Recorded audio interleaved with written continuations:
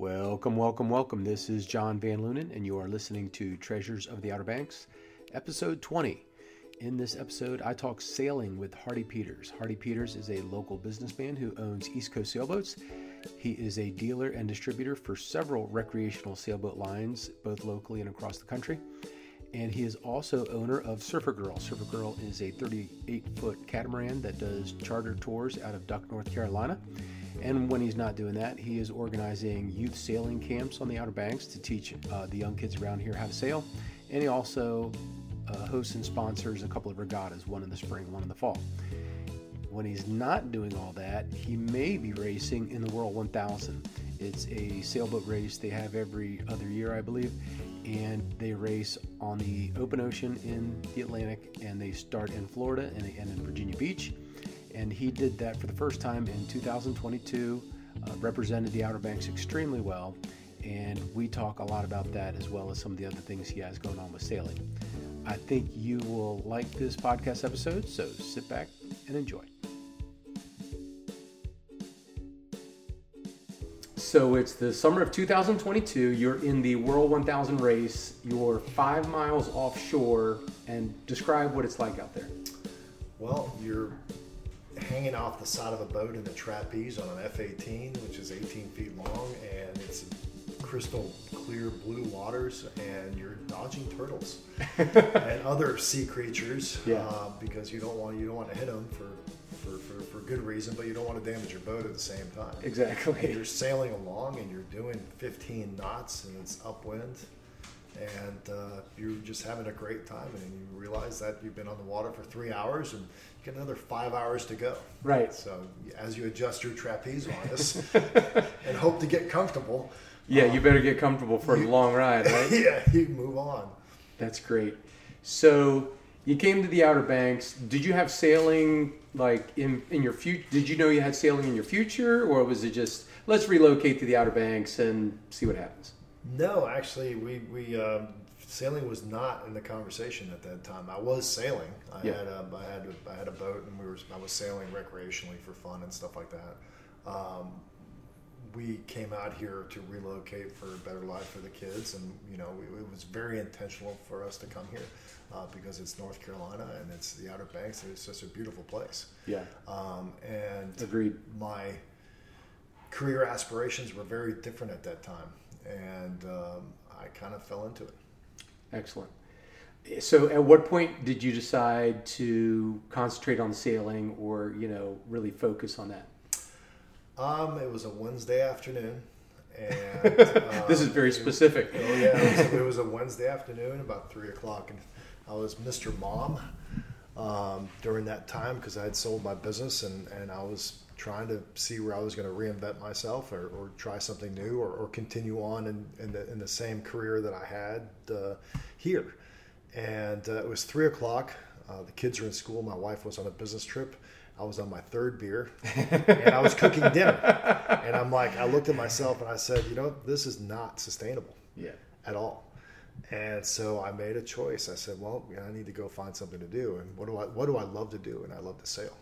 So I contacted John Britt at Norbank Sailing and Water Sports and went and worked as a part-time instructor. Excellent. The next season. That's funny. So you're obviously very active in the local sailing community. Tell me about some of the things you do in the sailing community right now. Well, over the years, we started a sailing camp for kids, and that developed into sailing lessons for adults as well too. And we've kind of backed down and focused mainly on the kids at this point in time. But I was also active with the Collington crowd, and then there's a group in Hatteras that we try to help out as well too. Work with Barry Wicker and Manio at the Maritime Museum with their regattas over the years.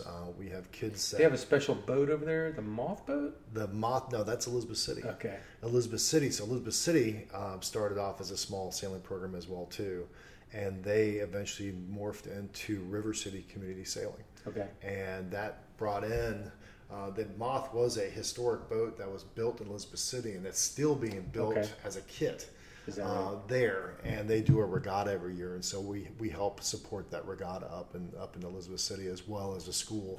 They use a lot of our boats and everything. So what boat does the Manio? Manio uses a couple different boats. They use the mainly the Opti, Right. which is a starter boat for kids, and then they use a 420. Okay. And so that's a standard boat for a little bit older kids, double-handed boat. Okay. So you got a lot of youth stuff going on. Where do you see some of this stuff going in the near future? Well, I think, Outer Banks has such a great resource, and that's all this water. And when you look out and you see the water in the Currituck, Albemarle, Roanoke, Croatan, or the Pamlico, what do you see? Water. You don't see wide open spaces. You don't see a lot of boats. There are a lot of folks that sail. There's a lot of folks that motorboat. And there's a lot of folks that kayak and paddleboard, and it's such a great resource. I see sailing as a destination for the Outer Banks, either through recreational sailing or through events. I mean, bringing sailors here to a venue to sail, which would be great. Almost like a organization did in the past, and Manio, they were bringing in classes to class racing and everything like that. I think that we have that opportunity to do this, and I've pitched that to the Tourism Bureau once or twice, and I think that they see it, but the question is, how do we do that? I think that I see the future of it to be that, but the only hurdle we have to get over is water access. Right. That's the biggest hurdle we have here. I try to explain that to people. Despite being surrounded by water, it's difficult to get a boat on the water around here for some reason. I don't know why, but it is. And you have hosted some regattas. I mean, yes, we. Yep. So it's not foreign language to you. No, it's not foreign language. We host two main regattas. One is the Duck Cup out of Duck, which is kind of a historic race here in the Outer Banks. It's been a long time now. Yeah, it's a multi-hull regatta, and it's a distance regatta, which is a lot of fun. We were able to start that back up again a couple of years ago, and then we created our own race. Our own regatta is going to be the OBX Multi-Hull Sail Fest for catamarans and trimarans, any kind of multi-hulls, both class racing, which we do have a good F-18 fleet that comes in and races, and then we have the Weta trimarans, and then we have an open fleet, which is Hobies and Prindles and Hobie Getaways and all kinds of other boats. And it's just it's a fun 2-day regatta, but it usually starts about 2 days before that with folks coming in to practice and coming in, prepping, and all that good stuff. Yeah. What time of the years are these regattas usually held, roughly? Duck Cup is held in June, and OBX Sail Fest is held in September. Gotcha. Weather permitting. Yeah, we're starting to get some folks from out of town that are saying, hey, we hear you have this class regatta in September, and we'd like to come. Or a class has reached out to us and said, hey, we'd like to make you one of our stops. So that's actually pretty flattering. Excellent. Years ago when I was the Hobie dealer, there was a group out of, I want to say Raleigh, and they always had a summer thing in Hatteras. Mm-hmm. I wonder if they're still doing that. I don't know. I haven't heard. That might have fallen by the wayside. So the big thing I want to touch upon, the exciting thing, and all that stuff is great, but the Whirl 1000. So explain what the Whirl 1000 is. So the Whirl 1000 was started by two brothers back in the 70s as a bet, a barroom bet. That's the best part of the story. As a barroom bet. They said they couldn't sail from Virginia Beach to Fort Lauderdale. Well, they were stubborn enough that they actually did it on Hobie 16s. And then back in those days, it was nonstop. It was a 3-man crew. You rotated one out every 12 hours. And it was north to south, which prevailing winds that time of the year is south to north. So they quickly changed that regatta to start in Fort Lauderdale or Miami or wherever at that time to come south to north. And I guess that third guy would drive the wagon to follow the chase wagon. Correct. Which they'd pull up on a beach, and I guess they had a radio or a VHF or something to communicate, or they had a preset spot where they were going to stop. Funny. So that's how it started. It ran for 20 some odd years, and then one of the brothers died, and not during a race, but just of age. Yeah. And it just picked up back in 2019. They did a test run, and then in it was supposed to run in 2020, which obviously COVID, and it actually ran in 2022. We had 13 teams, and all 13 teams finished. Excellent. Is 13 a pretty healthy number for that race, or has it been a lot bigger? It has been a lot bigger. Yes, there've been 25 boats in those races. To have more boats than 20 is a lot of logistics. Yeah, a lot of logistics. I get you.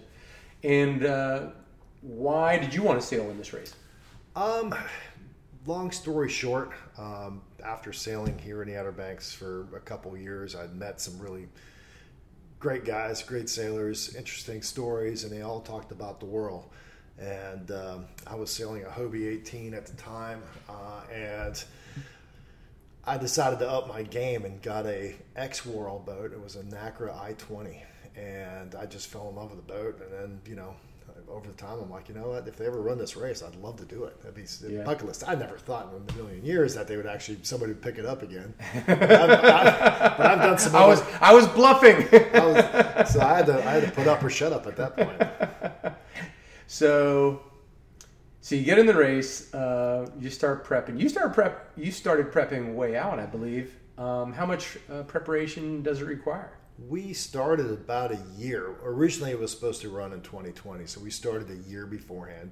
10 months to a year beforehand. Once It was announced.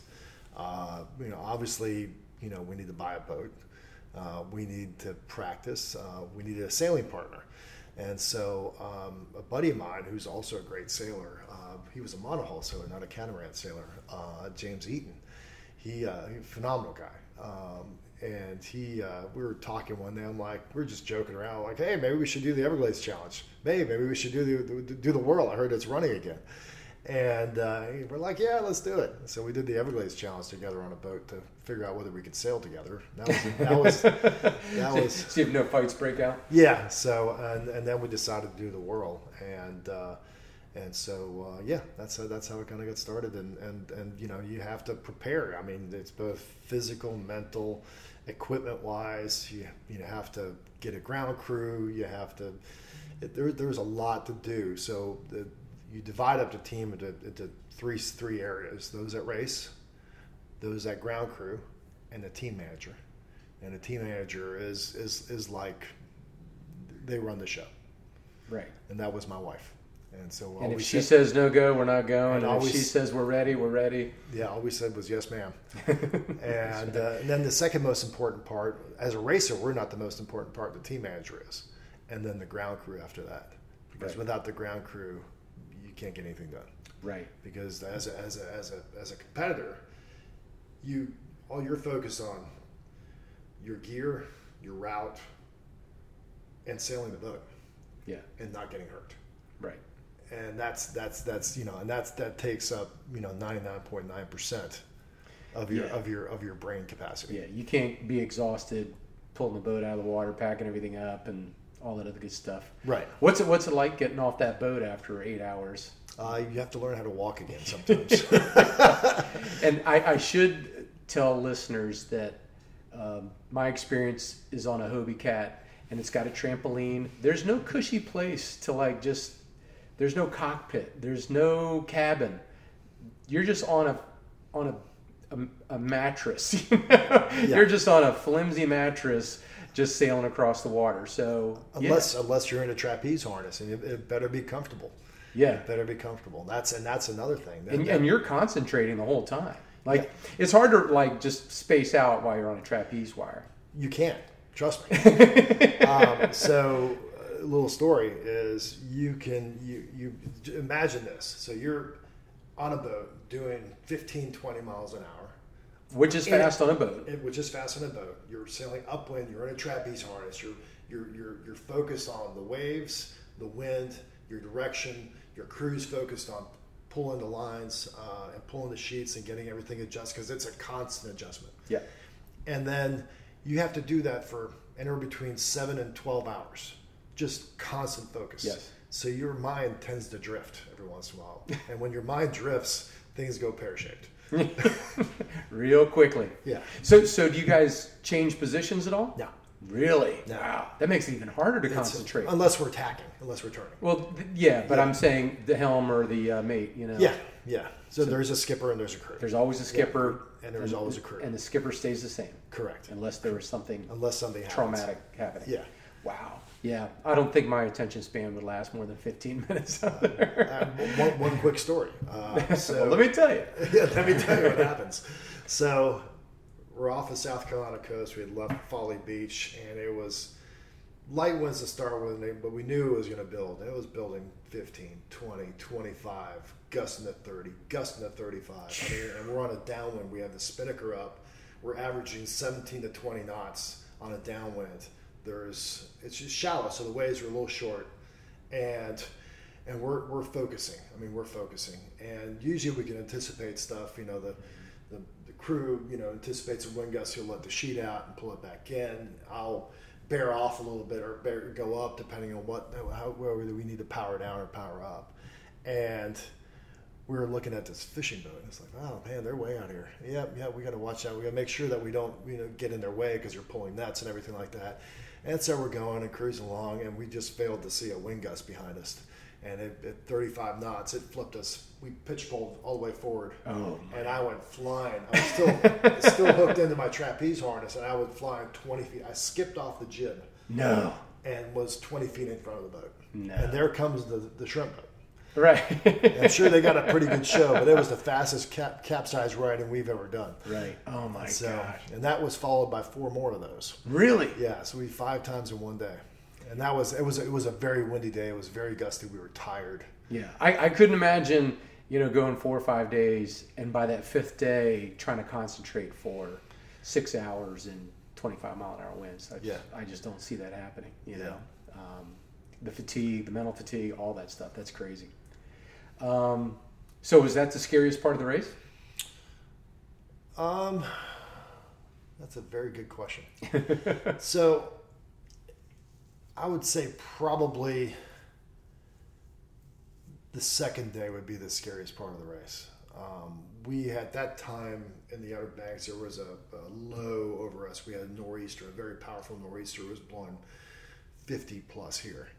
And the bottom of that low had stretched all the way down to Florida, and we were sailing into it. Really? And so it was all upwind, and it was blowing. We had a 62-mile leg that day, and we were tack, 3 miles, 5 miles out, a mile from shore, 5 miles back out, a mile to shore. And so in 6 hours, we did 22 miles. We realized this after the fact, but we were going out. We had just tacked. We're heading out to sea. The waves are 8 to 10 feet. Really? And the boat comes up over a wave, and you kind of anticipate you bear off to ride down the backside and then come back up again. And we launched off this wave. It was real steep. I mean, literally the boat came out of the water. And when we landed, the boat dropped. My harness broke. The hook on my harness, and I went overboard. And so James, and I had the tiller extension in my hand the whole time. And so James, my partner, was like, Hardy, where are you? And so the boat capsizes. I knew exactly what was going to happen. As soon as the wind caught that trampoline, it was blowing 30. That boat was going to take off. There was no way I was going to catch it. Yeah. Luckily, wind was blowing on shore. Didn't hit me till 2 days afterwards, what kind of situation that was. Yeah. But luckily there was another team that came and picked me up. They plopped me on them. Luckily, this guy's telling me, he's like, okay, get on the boat, sit here, do this, do that. I'm like, boy, this guy's really, really professional. I found out later he's a Coast Guard rescue pilot. But anyway, so they dropped me off on the boat, and we realized we have a lot of damage, and we had to withdraw for the day. So we found a beach, and there was a condo, so we figured there's some kind of access there. And so still 8 to 10 foot waves. And so coming into the beach. And we're coming into the beach at 15 knots. Oh, jeez. Pull the dagger boards up, riding off the face of a wave, all the way up the beach, 50, 60 feet up on the beach, and come around. So it was. I'm sorry, what happened at the end? We spun. Yeah. Okay, good. It was interesting. Oh man. So his name was James, right? James Eaton, yeah. And once you fall off, he's got the whole boat. He's got the whole boat, but he's in a crew position, doesn't have the tiller in his hand, and so the boat capsizes. Okay. He weighs 167 pounds. He wasn't getting it up. It's all technique. Okay. Possible. Okay. Possible. Yeah. And he was trying, but luckily the other team was nearby. But that was the risk. So the risk was he couldn't get it up. Boat floats in the shore, gets destroyed in the surf. I float to shore. I surf my way into the shore. Yeah. Yeah. And I go try to help. So that was the alternative. Right. Were you that close to shore? We're about a half mile off. It was taking a while, but yeah. Yeah, 30 knots. It's not that long. Yeah. I was on a Hobie. I was in my 20s. I was on a Hobie 16. I was at the helm. My buddy was on the wire, hanging from the trapeze wire. I look back to admire the wake we were throwing, and when I look forward, he's gone. And when I look around, like, the Hobie 16, there's no place to hide. I look back, he's still hanging from the wire. He had lost his footing. He'd swung behind me. He's hanging now he's in the water behind the boat, right. But he's still hooked in. The boat starts, creeping up on its hindquarters with the bow sticking straight up in the air. I tell him to release. He releases, and once he releases, I take off like a rocket, and I started to panic, like, I'm going to capsize this thing by myself. Yeah. Luckily, I came about and I was able to pick him up, but I can only imagine what James was thinking once you disappeared. Yeah, In 30-mile-an-hour winds, 10-foot seas. So it was all fun and games when we talked about it, but we were both pretty nervous, probably. Yeah, pretty lucky. It's better to be lucky, right? Sure.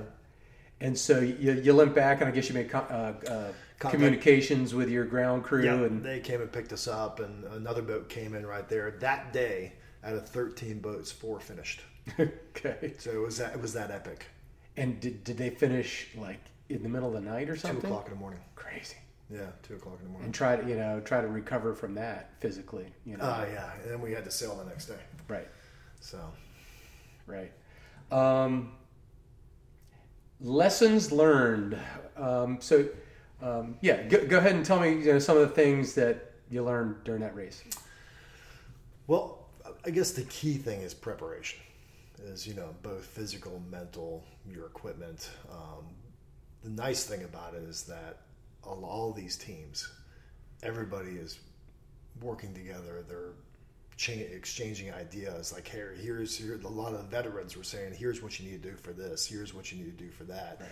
And a lot of there were some professional sailors there too. I'm like, hey, you might want to try this. So we were one of the three or four rookie teams there.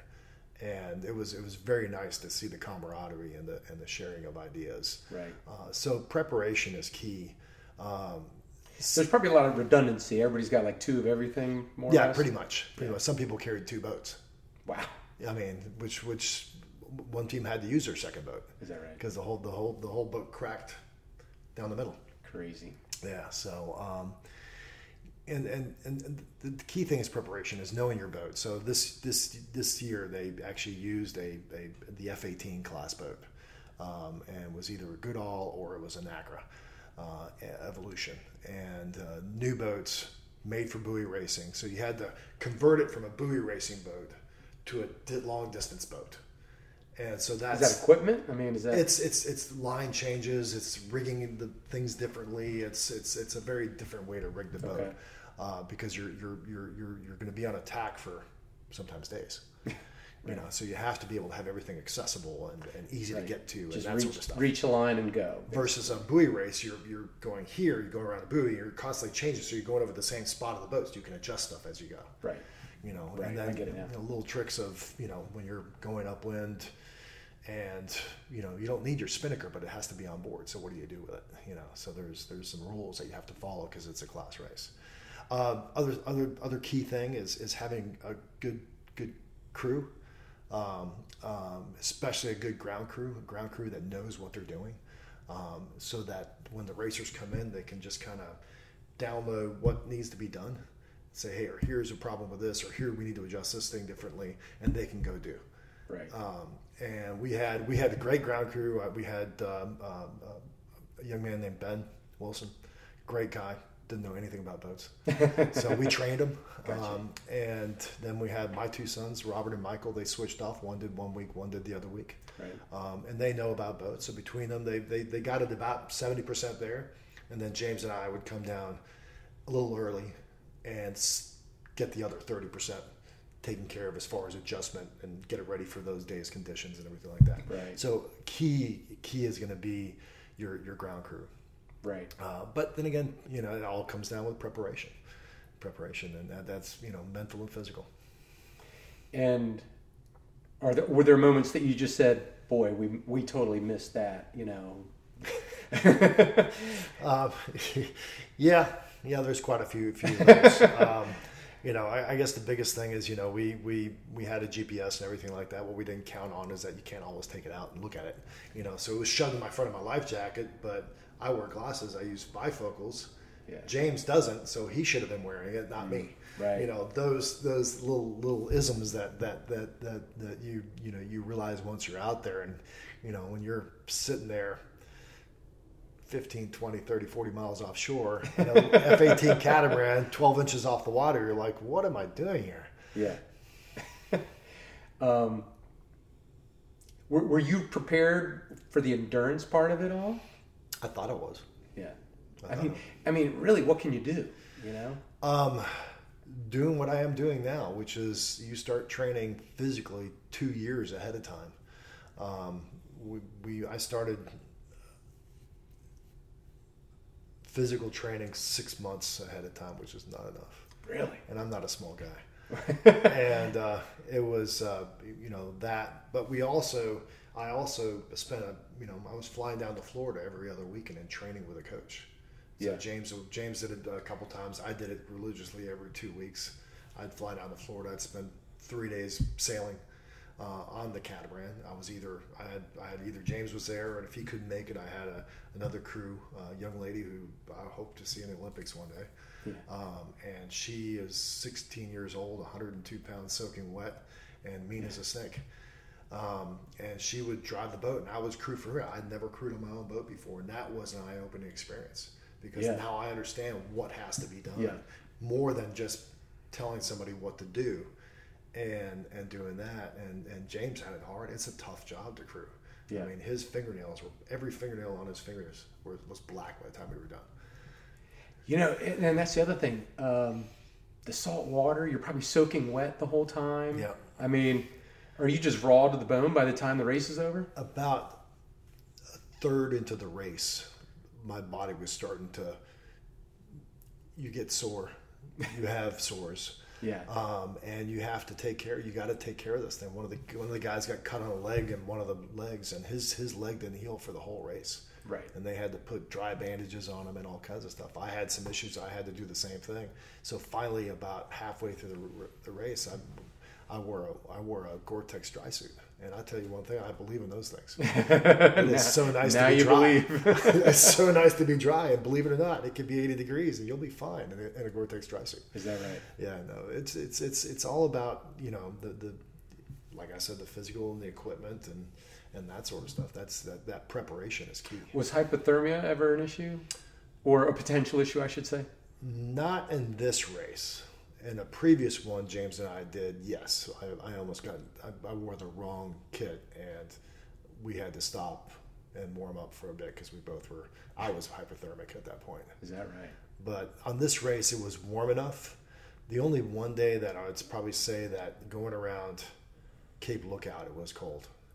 That was one of the days that we were cold. I had a dry suit on, and I had fleece underneath. Is that right? Yeah. So what's it like sailing into your hometown? We'll call Kill Devil Hills, close enough to your hometown. Was that kind of a source of inspiration, or what was that like? It was awesome. It was really awesome. It's nice to be able to represent, you know, the Outer Banks as Team Outer Banks. I mean, we were Team Outer Banks. We had to get permission from the originators of Team Outer Banks to be able to use that name, and they finally relented. Really? And, it took a while. It took a while. So Peanut Johnson, I don't know. He's an old ex-Royal sailor. Him and Charles Thurman and Todd Hart all sailed at one point in time under Team Outer Banks. Excellent. But they had to talk to Mike O'Brien and Matt Burns and who owned the name, literally owned the name for Team Outer Banks, and they finally relented to let us do it. And once we got to Hatteras, they said, "Well, I think they're going to finish." They finally believed. But I think the most awesome part about it was knowing that I'm coming home. Yeah, I'm asleep in my own bed, which was nice. But we're came out of Hatteras, went around the Cape Point, and going all the way up Hatteras Island, Pea Island, and coming across, wind was picking up, coming across Oregon Inlet. There's 4 of us, 4 boats all together, and we all had our spinnakers up, and our spinnaker was black and it had a white sail OBX with a skull and crossbones. Cool. And that was the Tourism Bureau let us use that one. And so we kept screaming through the cobia fleet that was out there. Yeah. And there is probably 40 boats out there. Of course. And it was funny. It was like they saw the boats coming, and we'd hoot and holler to let them know we were right behind them. And they would kind of move out of the way like this.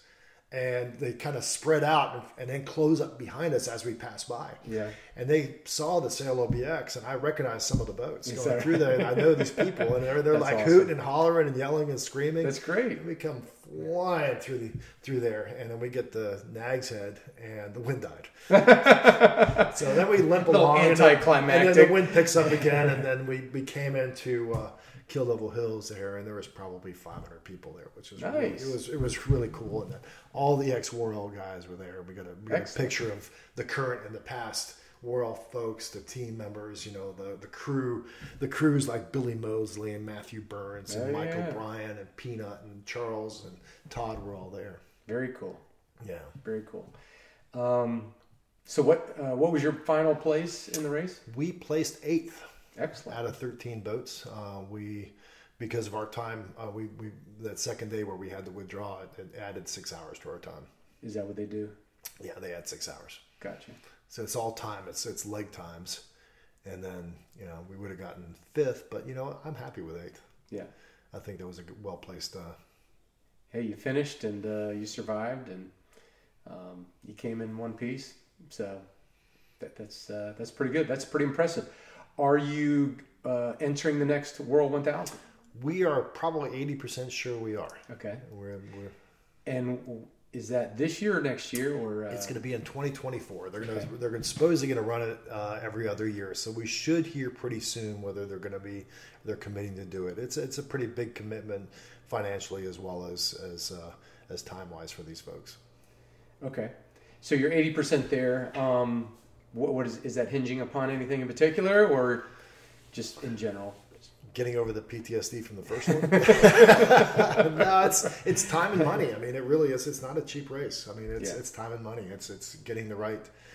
We had to save and scrape pennies. We were it's a pretty good sized budget, and we were using points for hotels and as much as we could. Yeah. What will you change if you enter in? Let's say there's a 24 race. What will you change in general or in preparation or anything like that? Well, we're anticipating that the race is going to be run, so we're physically, obviously, getting prepared for it. And we already have we have two boats actually. We have the F-18, which is what we ran in last year, but we also have a Carbon 20, which is a 20-foot, 10-foot wide, bigger boat, much more suited for ocean racing. And so there's a couple teams that are petitioning the race committee to allow a second class of boats, and that would be the Carbon 20. Which would be really good. So it'll be a 2-class race if they do that? Possible, if they're willing to manage that. And again, it's a big question. Gotcha. The original race was run on 16s, and then they had a hodgepodge of boats, and then this last one was a full class race with the F-18 class behind it. So there's certain rules, there's boat weights, there's all kinds of stuff. But the biggest thing was that it made the race affordable for a much bigger audience. What made it affordable? Using the F-18. Is that right? Because it's a less expensive boat than a Carbon 20. Oh, yeah. Gotcha. How old are you? I am 54. All right. Where do you sit in the spectrum of sailors in this race? Are you the old guy? No, gosh, no. Really? No, the old guy was like almost 70. Really? Yeah, he was a guy from the Netherlands. Oh yeah, he was awesome. Stud. Oh my God. I'm 57 and I'm thinking, I really don't have any desire to go out there. Gerard Lewis was his name. And then you got Randy Smythe. He's 60 some odd years old. You have the Australians. They're in their mid 60s. I mean, and the youngest one was 14. I probably could have done it when I was probably dumb enough to do it when I was 14. He was driving his dad's boat. Really? He was a stud. He was a great kid. Who was the mate for him? His father. Was it really? Yeah, his father. Interesting. What does it cost to compete in the World 1000? Wow, that's a very good question. It depends on your team. But for us, obviously you got to buy the boat. That's about 30 grand. Yeah. And then you got to hotels, expenses, all that kind of stuff. So somewhere between $45,000 and $50,000. And do these international teams, are they shipping their boat across the Atlantic? No. There's two ways of doing it. So this last race, I'm also a boat dealer. Right. For NACRA, and so they bought 4 of the boats out of the race were purchased from me. Okay. And the teams came in here to pick up their boats when before the race started. Okay. And then the other ones, they chartered boats from a couple other dealers, or they had a friend who had a boat, or they bought boats locally and then sold them after the race. Okay. This just popped in my head. What are you eating during the day, in a race? A lot of salt. Yeah, a lot of salt. Good one. No. So obviously you have a pretty good breakfast in the morning, but you can't stop at the McDonald's and pick up a hamburger. Yeah. So we have goos, we have food bars. You can Ensure is really good. Yeah. You want some of that. Speaking protein. of age. Yeah. Speaking of age, you want to have some carbs. The biggest thing is water, and the water we have has electrolytes in it. It's almost like. Are you doing a Camelback or something? Camelbacks. Yeah. We use stuff called Liquid IV. Yeah. Which is super diluted, but it's really good. So once you're out there, I mean, there's no stopping. There's no going to the bathroom. There's no, The most well said thing from one of the foreign guys was that I think it was one of the Australians. He said, "Yeah, you're sitting on a trapeze, you're sailing, spinnakers out. You're tired, you're thirsty, you got to go to the bathroom. You look at your watch and it's like 11 a.m. The race started at 9, and you have another 40, 50 miles to go." Right. So the money, obviously, you're probably pulling a lot out of your pocket. You have sponsorships or anything like that? Yeah. We were lucky enough to have some good sponsors this year. Bonzer Shack was one of our sponsors. Outer Banks Tourism Bureau, which loaned us the logo as well too. And then we had Just for the Beach Rentals. Okay. And East Coast Sailboats. and my wife. Yeah, really. And speaking of East Coast Sailboats, tell us a little bit about your company. East Coast Sailboats, we're kind of a mid-sized boat dealer. We cover everything from our region, which is the Carolinas and Virginia, with some brands, to all over the country with other brands. So we carry, 8 brands of sailboats, everything from multi-hulls to trimarans to monohulls. All sailboats, no motorboats. No motorboats. All sailboats, 9 feet up to 22 feet. And we run out of Point Harbor, North Carolina, and we're shipping boats all over the country. Right. So some of these brands you carry, you're the supplier and the dealer, essentially. Correct. We're the distributor and the dealer as well too. Right. A brand like Hobie, for example, that's one of our brands as well too. Right. So, but yeah, we our focus is to be able to provide the right boat for the right person at a good cost, so that they can learn the sport of sailing or continue their sport of sailing, whether they're a beginner or all the way up to a professional, all the way up to Olympic sailors. Right. As a small boat sailor, is that right? I'm not a large boat sailor, but as a small boat sailor, I could say I love recreational sailing. I love the Hobie Cats. My first boat was a laser. My second boat was a Hobie 16, and of course, being the Hobie dealer was a lot of fun. Learned even more about sailing while I did that and owning a water sports business. So I can say recreational sailing is what I love, and I'm glad that you're pushing that and promoting that. I think it's important. Hope to see more young people getting into it. I think you're doing a great job of getting the young people on the Outer Banks into it. I see a lot of kids out here attending your camps and everything. I talk to kids, and they've been to your camp, so you're definitely making a great impression there. As we wrap things up, is there anything you'd like to promote? Yeah. Besides East Coast Sailboats, if you ever want a boat, come see us. What's that website? It's www.eastcoastsailboats.com. But some of the other things that we're looking into the future on is we're looking into a way to be able to bring more sailing to the Outer Banks. We have, like I said earlier, we have all this water, and we see a lot of water. We need to see more boats on it. Right. And what better way to do it than sailing? It's such a great sport, and so we're working on creating one of our brands, Sail OBX or Sail Outer Banks, to do just that, is to be able to bring boats to venues here, as well as promote sailing as a recreational sport here in the Outer Banks for folks coming to visit. And we're doing that through the ability of trying to find more and better water access for everybody, as well as our event management as far as regattas and other sailing events here in the Outer Banks. Excellent. Well, I wish you the best with that. If there's anything I could do to help you promote that, that'd be great. And everybody out there should try to support Hardy and East Coast Sailboats and all the sailing that goes out in the Outer Banks. And if you have kids that want to learn how to sail, it's a great way for kids to get out on the water, learn their independence, and just kind of be free out there on the boat, enjoying nature. So, Hardy, thanks for your time today. No, thank you. Thank you very much, John. Appreciate it. I appreciate Hardy Peters joining me for this episode. Always a good time with him. And you should check him out at eastcoastsailboats.com if you're interested in getting into the sport. If you want to go for a little sailboat cruise, he has that Surfer Girl boat up in Duck. You can find that at sailobx.com or at norbanks.com. And if you could, please leave me a positive review on Apple, Spotify, or Stitcher. I'd greatly appreciate it. And until next time, make it a good one.